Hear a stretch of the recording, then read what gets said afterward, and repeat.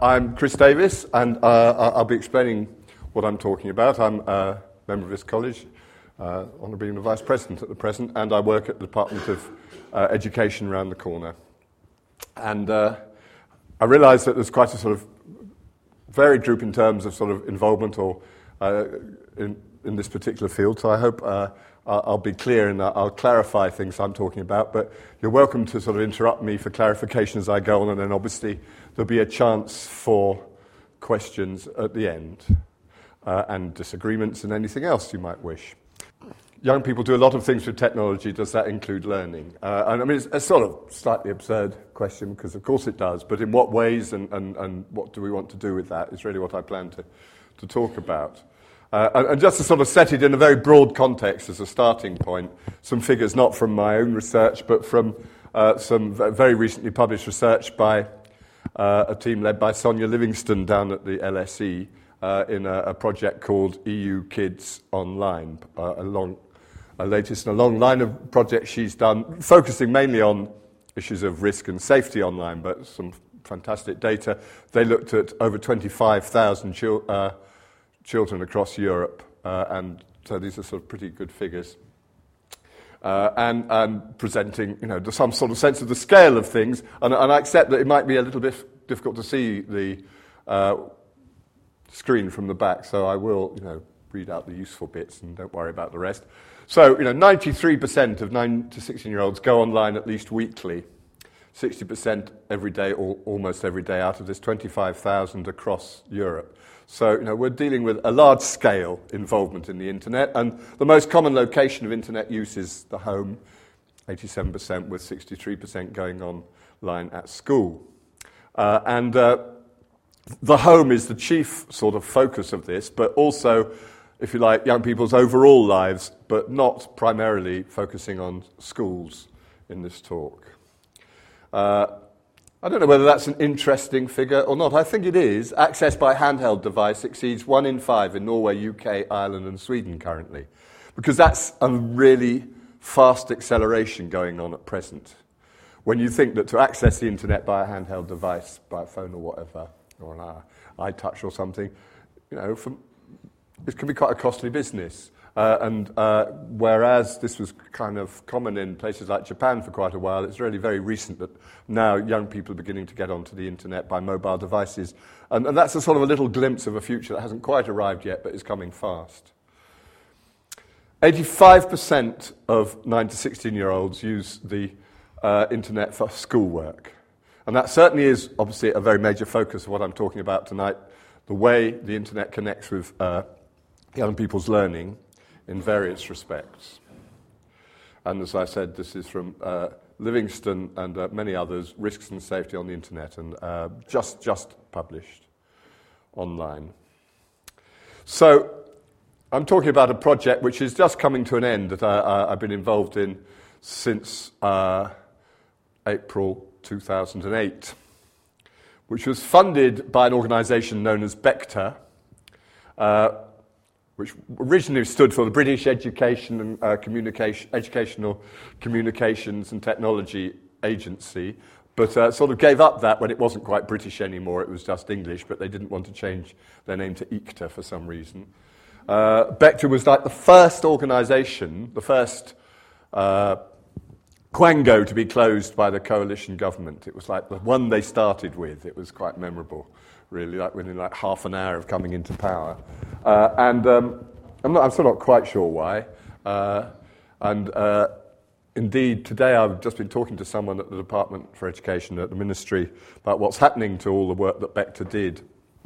And you can hear a sort of slight tone of despair in his voice. They've employed about 30 of BECTA people back in the department. They've got a website called the National Archive where the immense number of resources, reports and so on that BECTA had can be, word found would be an exaggeration, but are located, and if you're lucky you could find them. And they might be, London University might be looking after those resources. But what you've got is years and years of work that has sort of been just thrown down the drain overnight. Now, I'm not here to sort of say whether that Bechter in itself is a good organisation or not, but it represents a real watershed in which central government is saying, we used to deal with these issues, we used to create policy and put money into things such as ensuring that proper uses were made of educational technology, but now we don't need to because A, people know how to do that for themselves, and B, industries, companies like Microsoft and Research Machines can do that. We don't need to be involved. We'll see whether they're right or not, but I'll pick up one or two things as we go on to suggest that the policy side of this is not trivial. Anyway, Bechter funded us, and we went along, had a very interesting time. Then they suddenly got closed, so our last 6 months has been off sort of residual funds, but that's fine, and we will carry on to the end of the project more or less as intended. It's quite a big project, and the aim of it was to look at, it was called, as you can see, The Learner in Their Context, never my favourite title, but we had to stick with it, but how young people use technologies in their lives and their learning, primarily away from school. As they put it, in the 85% of their time when they're not at school, but quite a lot of that 85% they're asleep, so I think it's entirely accurate. And they wanted us to look at, across the age range, from children in primary school up to young people in university. And even at one stage, but policy keeps changing, adults in community education, but then they lost interest in that quite early on. So we had a very wide brief, and they wanted us also to look at children in the care of social services, and also at one stage young offenders, but I can tell you that it's actually quite tricky going to ask a young offender how they use the internet, because of course they're not actually allowed to, so we didn't get far with that one. Quickly discovered that was a bit of a dead end. So that involved a team from the Department of Education, from Oxford Internet Institute, and from University Computing Services Learning Technologies Group, and a number of contract researchers. And this was basically turned in, our design was a longitudinal study of, in the first place, 100 young people, and then we added others on as we went, across that age range, who we would initially contact through schools and colleges and go and interview about their uses of technology, and then a subsection of them were to be interviewed in the home along with their parents, showing us how they were using technologies in their homes, and then revisited over the course of the 3 years, some 3 times, some we're still in the process of wrapping up and revisiting 2 or 3 years on. We also, at the same time, did a large-scale representative national survey, randomly chosen to sort of balance what we were finding in the qualitative work, which was certainly not a randomly selected sample. It was in a particular area, part of the UK, in the Reading area, and which had advantages and disadvantages. We chose it because it was sort of socially diverse. But on the other hand, it sunk in as we went on. It's also quite a big centre of the sort of technology industries, and we kept on getting parents who, oh yes, I learned how to do this when I was 2 because my dad works in technology, and so we got a bit skewed on that. But our main area was to try and learn more about what young people who use technologies at home use it for. So in the first instance, we weren't trying to meet those who don't use it, we were trying to meet those who do. So tons of data. We did all sorts of different things that I'm not going to refer to tonight, like we talked to young people going into work and employers about how the skills they learn in their own time are relevant to the workplace. We had some really interesting work with young people in care, looked after children and children with special needs, and that's a whole area we hope we can follow up because there was some really important stuff there. So it's a very wide-ranging study. We talked to a lot of young people in university, and I'm not going to refer to that particularly today either. And we didn't start with research questions because we're working for the government. They told us the areas and the topics they want us to cover, but we gradually developed these in order to write about it and analyse things. We really need to know what our research questions were. So we had these sort of 2 quite broad questions. And they grew out of our first months of the study. In what ways do young people experience and use technologies in their daily lives? And how do these ways vary within and across different age groups? and in what ways do young people experience and use personal technologies for learning of various kinds, and how do these ways vary within and across different age groups? The point being that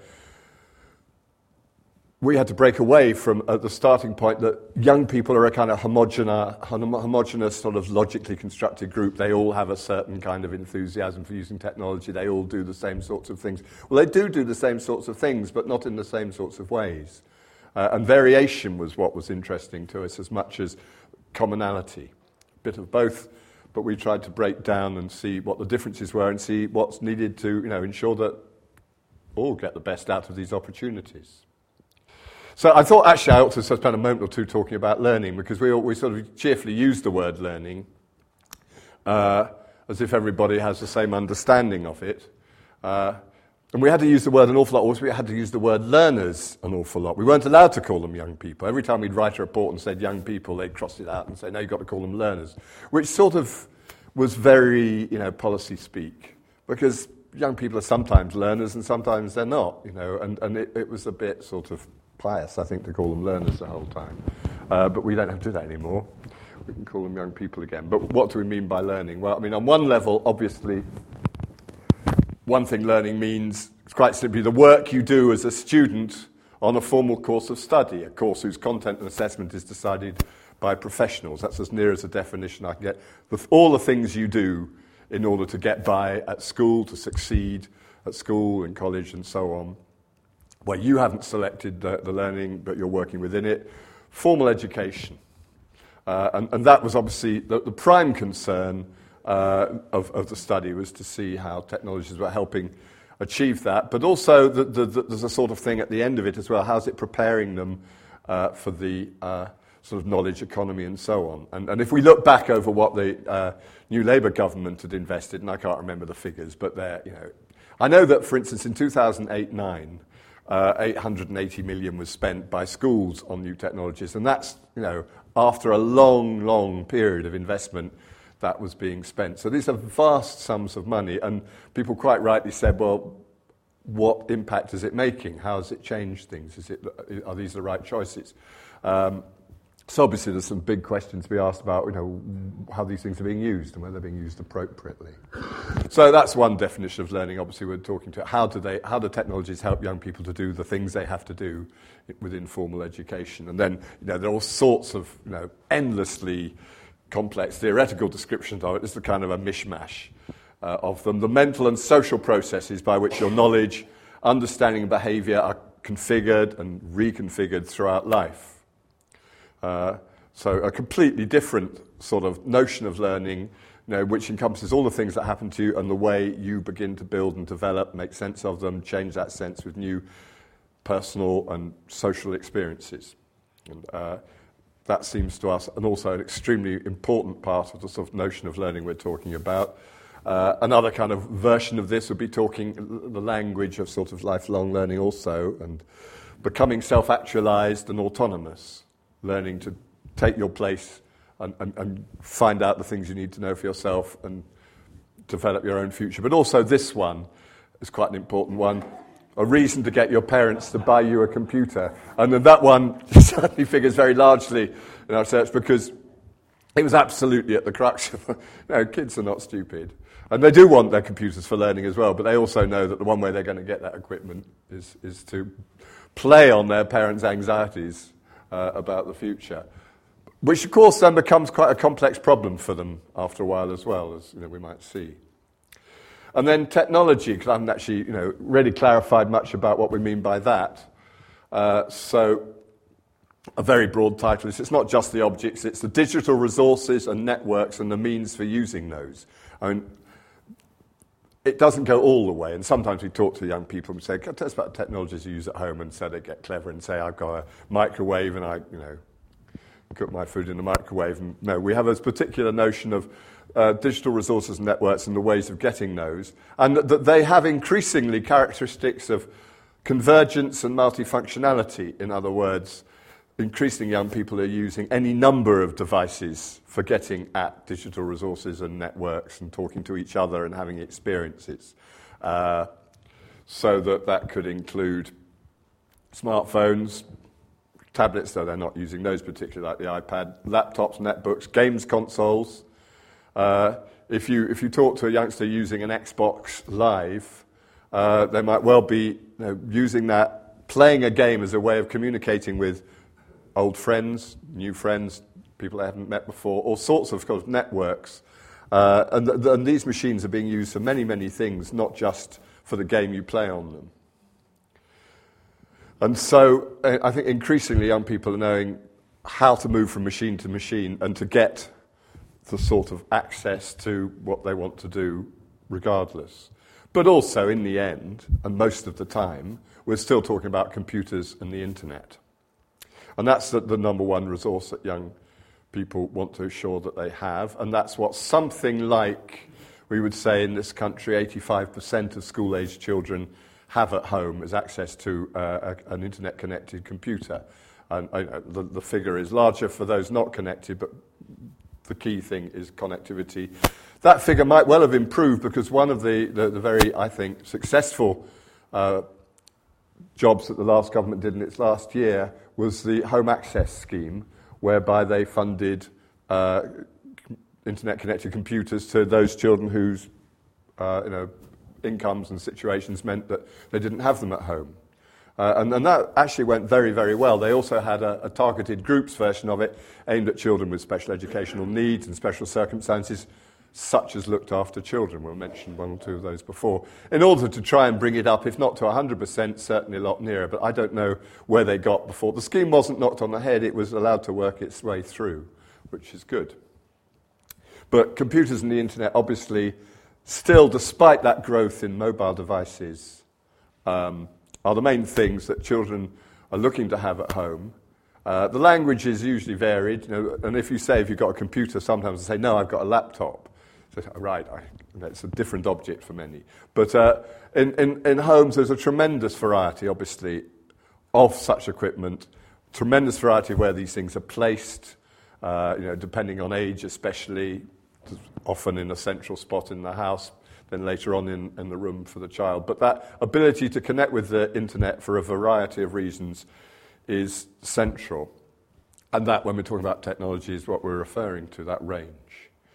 A few of the sort of figures from our own study. Sorry, I'm trying to get in there, very welcome. That's fine, no problem.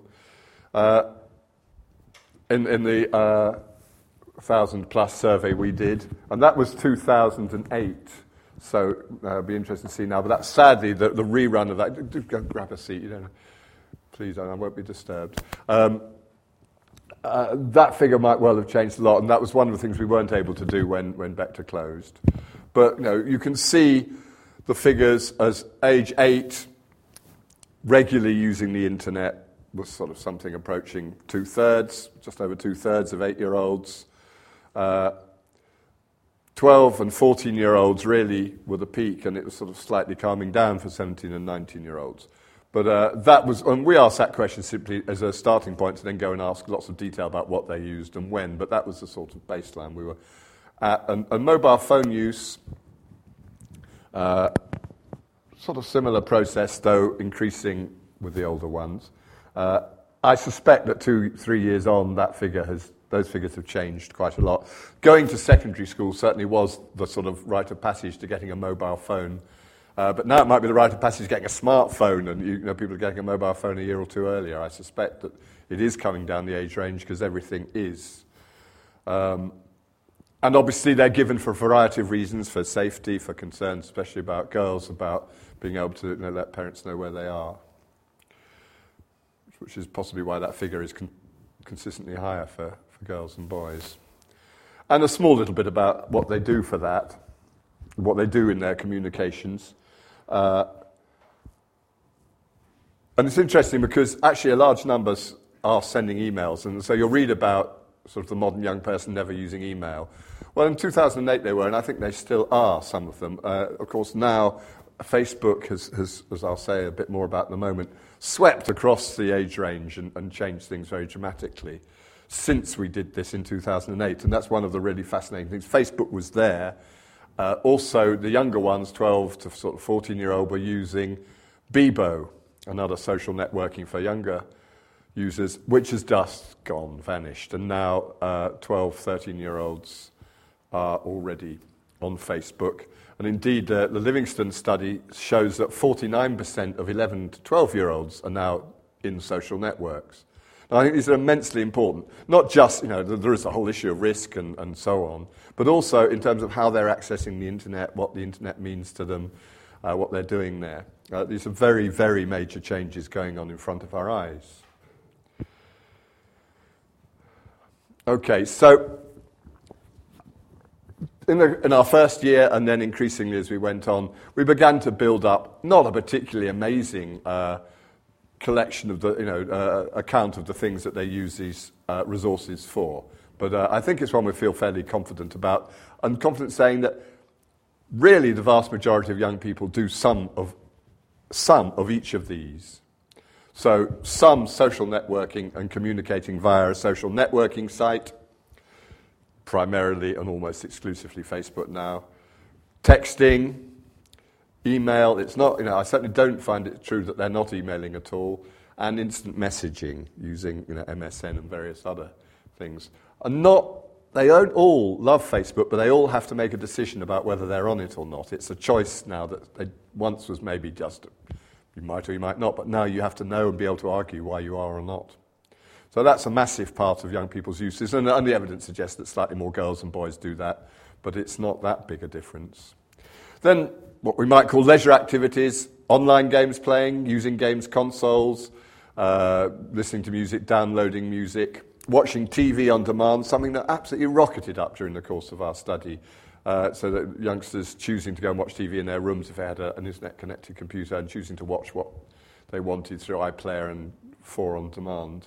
So that gave them very different viewing experiences and viewing videos online, that kind of thing, watching YouTube. But, again, an age-related thing, clearly. Creative activities, the one where one might want to offer most reservations about, well, maybe they don't all do that, but I think a very large number do a small amount of that at least. Whether it's music composition and recording, that's more specialist.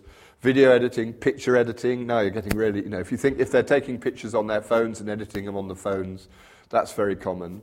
Composing stories, some of them writing games, inventing games of one kind or another. So there is, I think that people have been a little worried, okay, it's still quite consumerist, but I think that there is scope, to say that all young people are doing a small amount of that kind of thing, just as they're doing some degree of participation in offline and online groups and communities, whether it's as members of a sporting club, different affiliations, youth clubs, cadet force, religious groups, very strong. A lot of youngsters, especially in the Reading area, it's a very strong area for that, belonging to religious groups and experiencing those online.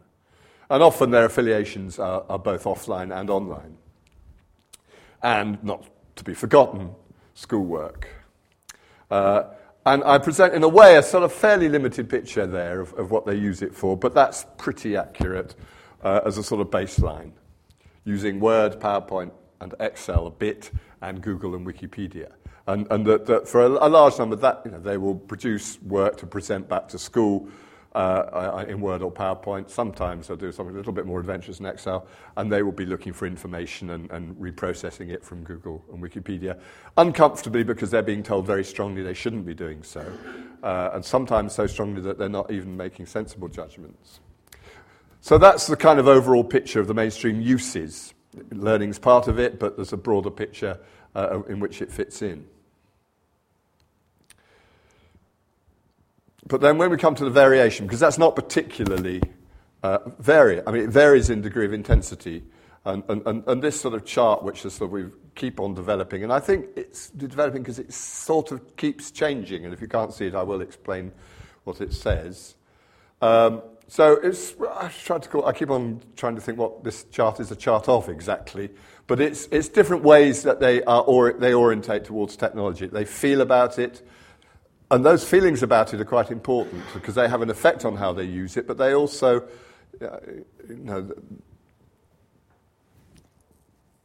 it's very hard to get the picture, especially because you've got this mainstream picture of what most are doing, what I've just shown.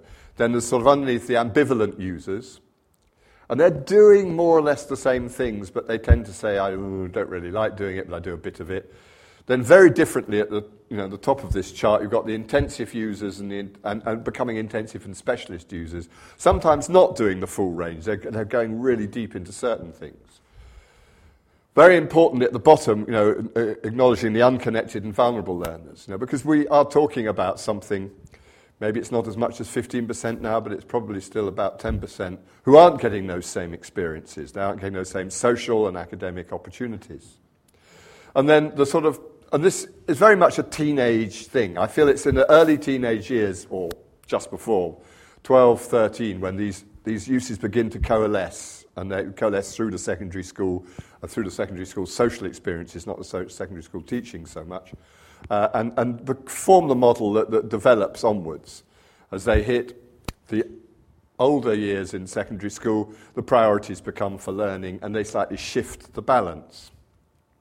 The pre-teenage years, and I'll illustrate a few examples of this, still seem to me very much the sort of apprenticeship where between siblings and friends and parents, and primary schools are quite good at introducing them to these things, they begin to sort of dabble and take these things forward. Sometimes dabbling involves a 5-year-old playing online with someone in Spain, but that's probably okay. They're having interesting experiences, but they're very small pockets of experience. They don't sort of join up. Whereas the intensive users, I think, are very interesting because often they're the ones whose personal, real interest in one particular activity, which might be music recording, using their technology to record music, then turn into interests that might form the rest of their influence the study they do, their choice of A-levels, even their choice of university. We certainly met those. Met someone doing audio recording in his last year at university who said at 11 was when I started this because I loved it so much, and So that intensive use is a very significant part of their learning lives, but that isn't the case for everyone. Others, it's really quite mundane. I still don't know if we're right in this separation of the sort of mainstream users and the ambivalent users. I think coming back after 2 or 3 years, that people are talking to some of the excitement that they have when they just got access to these things, because it's only in quite recent years that it's been general in the home that people have got broadband, has become obviously slightly more mundane and not quite so exciting. And for some people, the pressure to use Facebook and MSN and so on made them weary, and they actually are backing off a bit. But whereas the unconnected and vulnerable learners are often the ones who aren't able to do these things and feel a tremendous urge and longing to. So there's a lot of variation, and that's why, for me, any talk of things like the digital native, I don't know if you've heard of that much-used term, versus a digital immigrant. It sounds convincing. Young people are natives, they speak the language of technology. Instinctively, older people have to kind of learn it, like outsiders, immigrants. I don't buy it. Many people don't, because actually when you look at young people, there's tremendous variation. Some get it, some don't. Some love it, some don't. And the same is true with adults. I think in some respects, young people have the same range of experiences and feelings about technology as everyone else, as adults, but they have a particular commitment to it relating to their age, which is the urge to gain autonomy and independence, and for them, that's the thing they share, not necessarily an instinctive skill, but a very strong motivation to get technology in their lives. Right, so a little bit about some of these different groups, pre-teenagers. That's a good photo, that, because that's the reality of how a lot of people are using technology at home. I just think it's not great. Poor little lad, his back bent. It's wonderful he's got access to it, but you fear for him in the long run if he's going to be sat there doing that. So just a few of what these youngsters said about these things. I won't read out all the quotes, but just odd bits. So a couple of 9-year-olds. Normally I go on the internet and play Neopets or Sims, or I just go on Word and do my homework. I go to Excel and do times tables. That's all I really do. I've learned how to put iTunes and how to use Excel properly. So absolutely, this sort of apprenticeship, trying stuff out, beginning to flex their muscles, but not having a particular use for these things. I'm quite good at typing. I just like messing around, going on all sorts of things. I know quite a lot, I don't have problems. Another one, I like doing story. I like typing up stories on my computer, printing them out, pretending we're playing schools with my sister, pretending that a child made this and I have to read it. I love this one. I'm only allowed, I know the password for my normal email address, but I'm not allowed to email anyone, only my mum and dad. Why do they want you to do that? Well, I'm not sure really, but there's a lovely sort of apprenticeship example sending his mum and dad emails. And then the fear, because that was quite strong. Sometimes you get emails and then you have attachments and you have viruses in it which could probably kill your computer, because the whole sort of virus thing is a sort of looming fear in them. And I don't think that's changing remarkably. Only a week ago we went and talked to 3 youngsters, all primary school age. And although things are getting more sophisticated, we said to the 11-year-old, you wanting to use Facebook? And he looked blank. So, I don't think they're quite, they haven't, I guess it's a developmental thing. They're still wanting to play and explore, but not necessarily create those kind of networks for themselves. I don't know what kind of picture would represent teenagers. That's maybe a bit too tidy in my experience, but... But here, you begin to see a sort of ramping up of uses. So this one talks about how much he uses it. From 7 until I go to bed, I'm on the computer.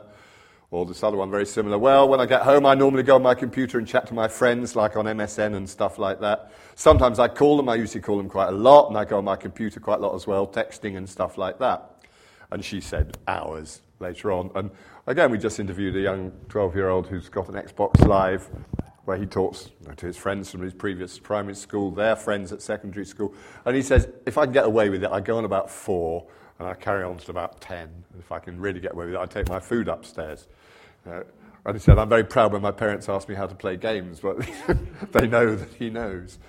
So that is obviously one anxiety, that they're just on too much. And a lot of parents are resisting that with notions of screen time. There was that book, I think it was Book of the Week on Radio 4 not long ago, where a mother disconnected her children completely for, 3 months, something like that, which didn't go down too well. But this is a big, big issue. One of the parents we met had an egg timer, and she'd set it to half an hour, and so you can have the TV or you can have your computer, half an hour's up, that's it. And they were primary age, and I don't know if she'll pull that off forever. And then how do they see it? Well, this, not all of them, it's not central to their lives. It's something they want to have in case almost. It's more of like an accessory. I'll be sitting in my room doing homework and always have my computer on because I'll always be listening to music. And another, it's more fun and stuff. Yeah, and I'd rather do it on there because you can can play sort of activities and games and stuff, but you're learning at the same time. So she knows the language to say. And it's better. If you just sit there reading, it could be boring we mustn't forget teenagers, this is nothing new about teenagers. Don't pretend there was a time when, up until a computer, teenagers have spent their lives reading Jane Austen. No. They've always been trying to, do whatever that they can find to make life interesting. But I think it's a great example from this young woman because it's exactly the context and the argument is built in there. Is it better to get them in a place where work is possible, in front of the computer? It's alive, they're doing things. In order to earn that freedom to use it, they have to do some work on it. Or is it better to cut them off from it? There's a tension which every parent now is having to deal with, no question. And then we sort of go to the student mainstream. It's not. In other words, I'm saying the initial teenager thing is what we've just seen, but then very quickly public exams, GCSEs, A-levels begin to impose. And I was really, I think we all were, very impressed by how many youngsters we spoke to were very conscious of their future and what they had to do to secure it. We tried to find ones who weren't, but on the whole, this is a great awareness. I just put this one up here.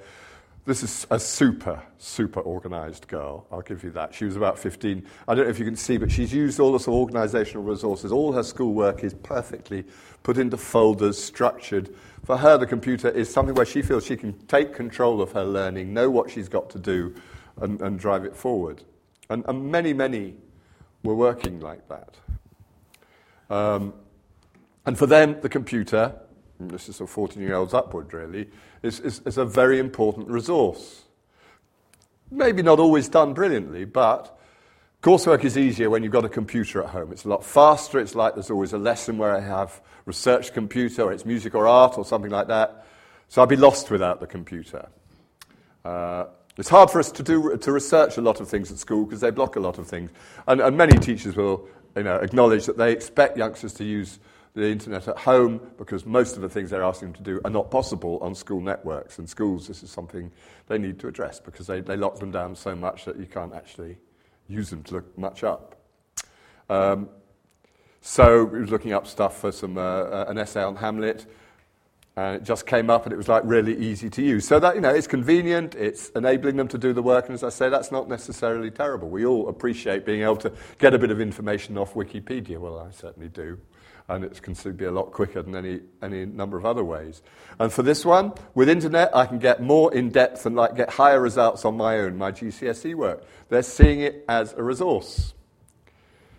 And like I say, I'm not coming across people saying, well, it's all just copy and paste, mindless stuff. Sometimes it is, there's no question. But these youngsters are very concerned about their futures, and so they want to pass the exams. But that leads, as we'll see in a minute, to sometimes a more ambivalent feeling about doing this. A little bit about the intensive users. This is, called here Craig. Craig is brilliant. He, as you can see, has got a double screen set up at the top of the stairs in this fairly compressed area. Craig, he still does. This is Craig in 2008. Admitted he wanted to be a spy was his actual major ambition. And then when asked last year whether he still wanted to be a spy, he said, yeah, he does. And actually he's doing so well, I think he'll probably manage it. Though probably got to learn that you actually comes out when you stop telling people you want to be a spy. Part of the job description, I think. But Craig is great. And, there are a couple of quotes, one of his. First of all, from another one. And here is a kid he was a great kid, and we've seen him last year, 2 years on, and he's doing fine. But he was just living with his dad, and his dad just left him to it. And you can sort of see the impact of that. I do my homework on it, like research and everything like that. I talk to friends on it via MSN or Skype. I play games on it like World of Warcraft or EverQuest 2 or something like that. It's mainly just those. I go on YouTube and stuff like that and look at videos. I listen to music on it. It's my life bases around that, really, because I couldn't really live without the computer, to be honest. Now, on one level, you can see this is pretty tragic, but, he also plays football. He's in a football team, and he does all sorts of things. So, I'd be cautious to jump too far. He did admit that at one stage he had a World of Warcraft addiction. He couldn't stop playing it. He got worried. His friends got worried. So they sent him YouTube videos about how to break your World of Warcraft addiction, and he did. So, it wasn't so terrible. And he's so articulate about it, it's just breathtaking. But, it was. He was left to his own devices. Clearly, it was dangerous. And it was dangerous in the sense that he began to feel he was losing a grip on the sort of balance of his life. And Craig, at the lab we saw in front of two screens, it's lovely because he's so frustrated by his mum back in 2008. My mum is very paranoid about when I'm supposed to be studying, and then she comes up and I'm on MSN. But the thing is that she doesn't understand that I'm always going to be studying when I'm on a computer from start to finish, but I also need to keep up with my friends. And he does feel that whenever she comes upstairs, happens to be one of those few moments when he's on MSN. But as he also says, but I'm also getting A grades all the time, what's her problem? And we'll come back to Craig in a minute, and you can sort of see his point. And then a little bit more from one of the youngsters, 17-year-old, doing his A-levels, who would represent for me, if you like, the intensive, the specialist user, an Apple Mac user. And I think for youngsters who are using Apple Macs, it's sort of the way they signal their particular interest in technology. And here's when talking to these A-level students, we began to see quite a lot of variation. I prefer working on a computer. I think it's a lot better. Lots of them will say, no, I don't like working directly onto the computer. I want to handwrite. It's a lot more interactive, especially all the new types of media, music, video. I think that's the direction really it needs to go rather than sitting down with a textbook. It's a bit boring. You don't have just a single track view. You don't just have the textbook. By accessing the internet, you get everyone's opinion from all over the world, whether it's right or wrong. So he's in a way beginning to fulfill all the sort of positive talk about getting youngsters online. Does he use Facebook? Yeah, all the time, especially helpful with homework. You'd think, well, why is that? Because, I think maybe 10 years ago you'd phone a mate up and copy it down, but now just on Facebook, so you just put out a call. I'm trying to figure this out, anybody, any advice? And again, you can see this in two different ways, but you could easily argue it's very positive that they are talking with each other about the work they're doing and sharing. Another one said when she's not sure about a word she's used, she'll send it out a message and get people to say whether it's the right word. Well, that's the kind of collaborative work I think we want to see. So it's not, again, totally negative. And then he's now talking, and this is okay in effect, this is a relatively well-off part of the world. And he says most of the, I'll read it out. Nowadays you've got Facebook on your phone. It almost removes the need for other communications. The majority of people my age have got a smartphone. The majority of people here got a smartphone. And if you've got a smartphone in class and they explain something, you can always look it up if you don't quite get it on your phone there and then. So, right, that's the image. It's there now. It's not there everywhere. I don't believe all sixth formers have got iPhones or Blackberries, but in this school they have. And we talk to many other, it's true. And the teachers, once again, I think, well, good for them. They're encouraging them to use them in sensible and productive ways, to feed into the class. Okay, check that out on your iPhone. And so they're beginning to be the kind of mobile learners that people have talked about for a long time and haven't quite appeared before now. But they're not all quite so enthusiastic, going back to the notion of ambivalence. And this, again, is an awful lot will say it like this. I never like to spend a lot of time on the computer. Well, that's a lie. I do spend quite a lot of time on the computer. Sometimes teenagers get really obsessed, and I don't want to get like that because I enjoy reading and socializing, going out with friends and stuff, and I don't want to be like a self-obsessed computer freak. And that's actually quite common. That a lot of youngsters are very worried about being seen as sort of geeks and nerds, and some get a reputation. So the ambivalence is simply about how you present yourself, but they're still using it. But I think it can go deeper. If we take Angela, as an extremely bright girl. I was incredibly impressed by her. And she uses technology in many ways. I'm interested in going into medicine after A-levels. So any universities put up their stuff on iTunes U. I'll just download all of them and listen to the ones I'm interested in. So she's exploring courses that she might like to do. She's using the internet on her own terms, and it's very powerful.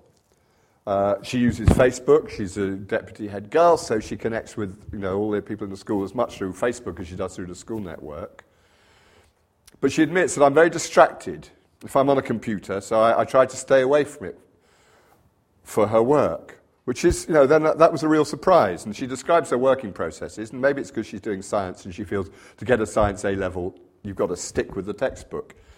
Just making notes through the textbook there, and then when I'm making revision notes, I go from the revision guide, and if I'm confused about anything, I go back to the textbook.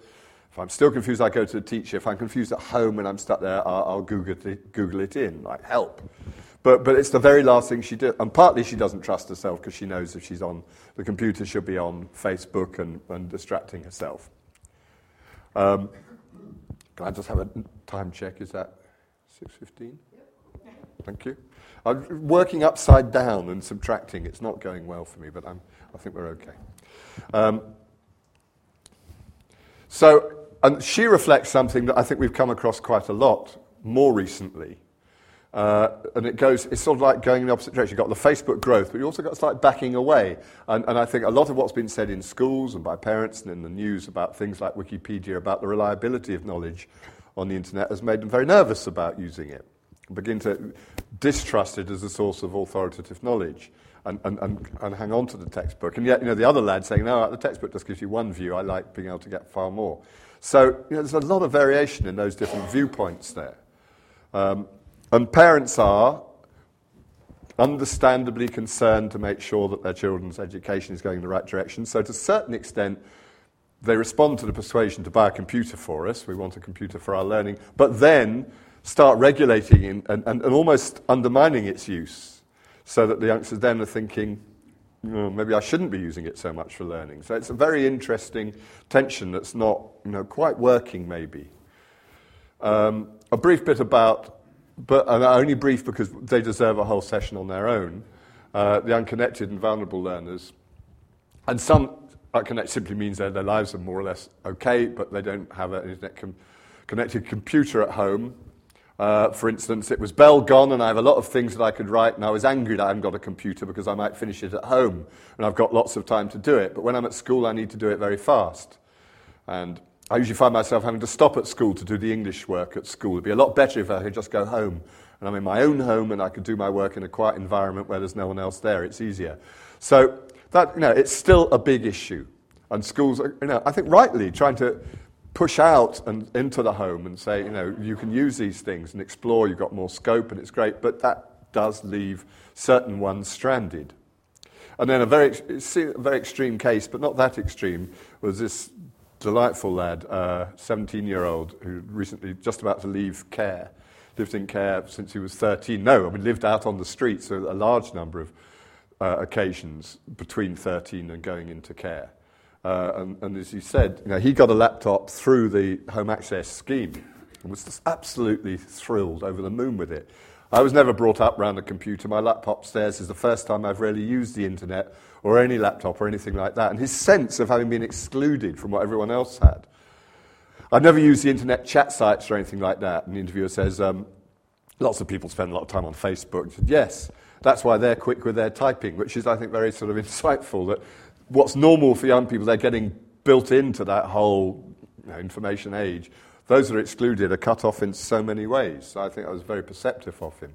So, this is a really still big issue. And the youngsters in care who have been given laptops, it's a big deal because they might be in homes where there's a computer, but now they've got their own. And the big difficulties in these programs to decide how much access they should have, because a lot of youngsters in care are very particularly vulnerable to people who know them through the internet, and so these are not straightforward problems.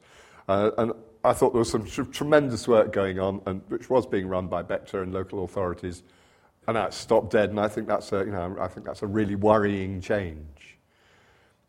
So, summing up, the final sort of few points really. It's a quote from a Norwegian researcher, Ole Erstad, and he talks a lot about learning lives. We need to think about young people's learning lives as a whole. We need to move beyond traditional conceptions of formal versus informal ways of learning and literacy.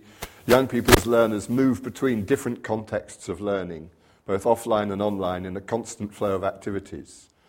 And schools that have got this are working with that idea, that the learning, they don't just go to school to learn, and the real learning happens in all sorts of contexts and schools where you bring it together. And there's other kinds of learning that isn't school learning going on that's very powerful and important. We go back to Craig, the lad who wants to be a spy and whose mum despaired of him ever focusing on his work. But here he is in the sixth form.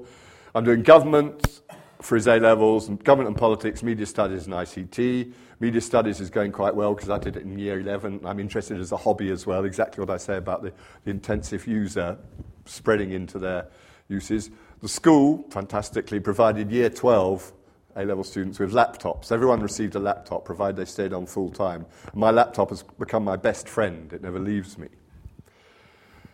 I'm in the Reading West Forum. It's youth parliament, and they have different forums, and they come together. I'm a young person's representative. We discuss agendas and things to be done. Everybody gets told something we need to research or find out, and we go away and compile a list or a table. And now his mum, instead of coming out and complaining, gets me to help her with her work because she's not as good with computers, so I help her research and type stuff out. So there's a happy ending if you wanted one. And that's spreading round. Happens just two more very brief examples. Martin was an interesting youngster. He didn't want to be in social networks. He didn't want to talk on MSN. He wanted to get on for himself. Not everybody has to collaborate and be social. I occasionally research things which come into my head, mainly questions about physics or space, just his own line of interest. He goes on to forums a little bit every day, I'd say, on help threads, how to use tools, how things work. He loves his iPod Touch for browsing the internet when I don't have enough time to start a computer. And I said, would you like an iPad? Now they just come out. I said, what's wrong with a 3-inch screen, really? Well, I'll tell you, you've got to be 15. That's what's wrong. But also I think there's another aspect of where things ought to be going, but maybe they're not anymore. Well, this lad's talking. I put this partly because it makes me laugh, because whenever you go back 20 years, there's any example of how learning helps, the internet helps learning, it's always volcanoes. Microsoft have made so many films about how youngsters can learn about volcanoes on the internet. It's hilarious. And how much do you need to learn about volcanoes? Anyway, they're still doing it, and it's having a good time with it. But But what interests me here is how he gets those things through the school learning platform, which is like the virtual learning environment, which is the school constructing the connections between home and school, reaching out to the kids, a particular teacher, in constant communication, guiding them on the work they've got to do at home, responding to questions, setting the work, receiving it, responding. So then you upload on the intranet to the teacher marks it on the intranet, gives you a grade and a comment. I think it's good that way because it's kind of there for you. You see your grades and all, what you've done. You can go back onto those homeworks quite easily. So that's some sense of beginning to see his learning sort of landscape in a much more complete and visualized way. And last week I was down at a primary school down in London. They're just introducing their learning platform. It's one of the last requirements. The last government was saying that all primary schools had to have a learning platform in place by 2012. Unfortunately, that's now not a requirement. It's just, if you think it's a good idea, you might do it. But again, I was incredibly struck by what this guy has created, the ICT teacher there, as a way of these primary school pupils being able to log on, see where they are in their lessons, in what's coming up, what they've got to do, take part in sort of joint activities, to communicate with their teacher and each other. It's not a fantastically complex or sort of high-tech thing. It's just a way of bringing them into the process, giving them a place in it, and not just being on the receiving end of it. And I've got to say, especially following my conversation with the guy at the DFE this morning, it's very worrying because there's now any pressure, any drive. The government's notion that, if something's worth doing, people will work it out for themselves. It's not necessarily true. And secondly, let's go back to traditional values of learning, which is the very strong drive. So an awful lot of things that people were achingly making progress towards over a long period are not going to be pushed through. So, I think it's worrying. That's my position. I agree. Some people might disagree very strongly. But what we want to be doing is developing, I would say, autonomous lifelong learners. That's what learning is about, people who begin to take their part and create their own directions. And so there's a mixture of things that the technology is doing in that respect. It has tremendous convenience and appeal to young people, but there is also risk online and there's certainly distraction. So in the home, there's that young person's urge towards independence, and the parents need to try and regulate that process as best they can. Youngsters take various approaches to that, and I think it's very interesting beginning to understand that. First of all, there's what you might call, this comes from sort of work on socialization from quite a long time ago, strategic compliance. They know the rules, they'll work along with their parents in order to get access to this. And then they'll go one of two ways, I'm suggesting. Strategic redefinition, which means they'll work on their parents to help them understand, and the people around them and their peers, to help them understand new ways of doing things that they're discovering, and they start going beyond just compliance to remaking their learning landscape. But also there are some, quite clearly, who are, if you like, going through the internalized adjustment. They're receiving the anxieties and the more reserved concerns, and I'm not knocking them. There are real reservations from the adult world, and backing off.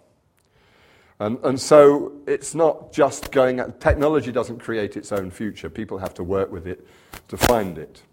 I think all these things, are very sort of soggy words like collaboration, trust and engagement, parents and adults working with young people, encouraging them to explore, but working with them to do that. A lot of parents now, younger kids, are going on Facebook too and joining them there, and that's fine.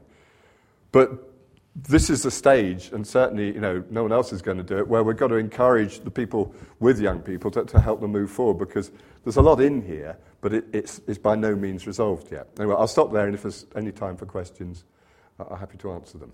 Thanks.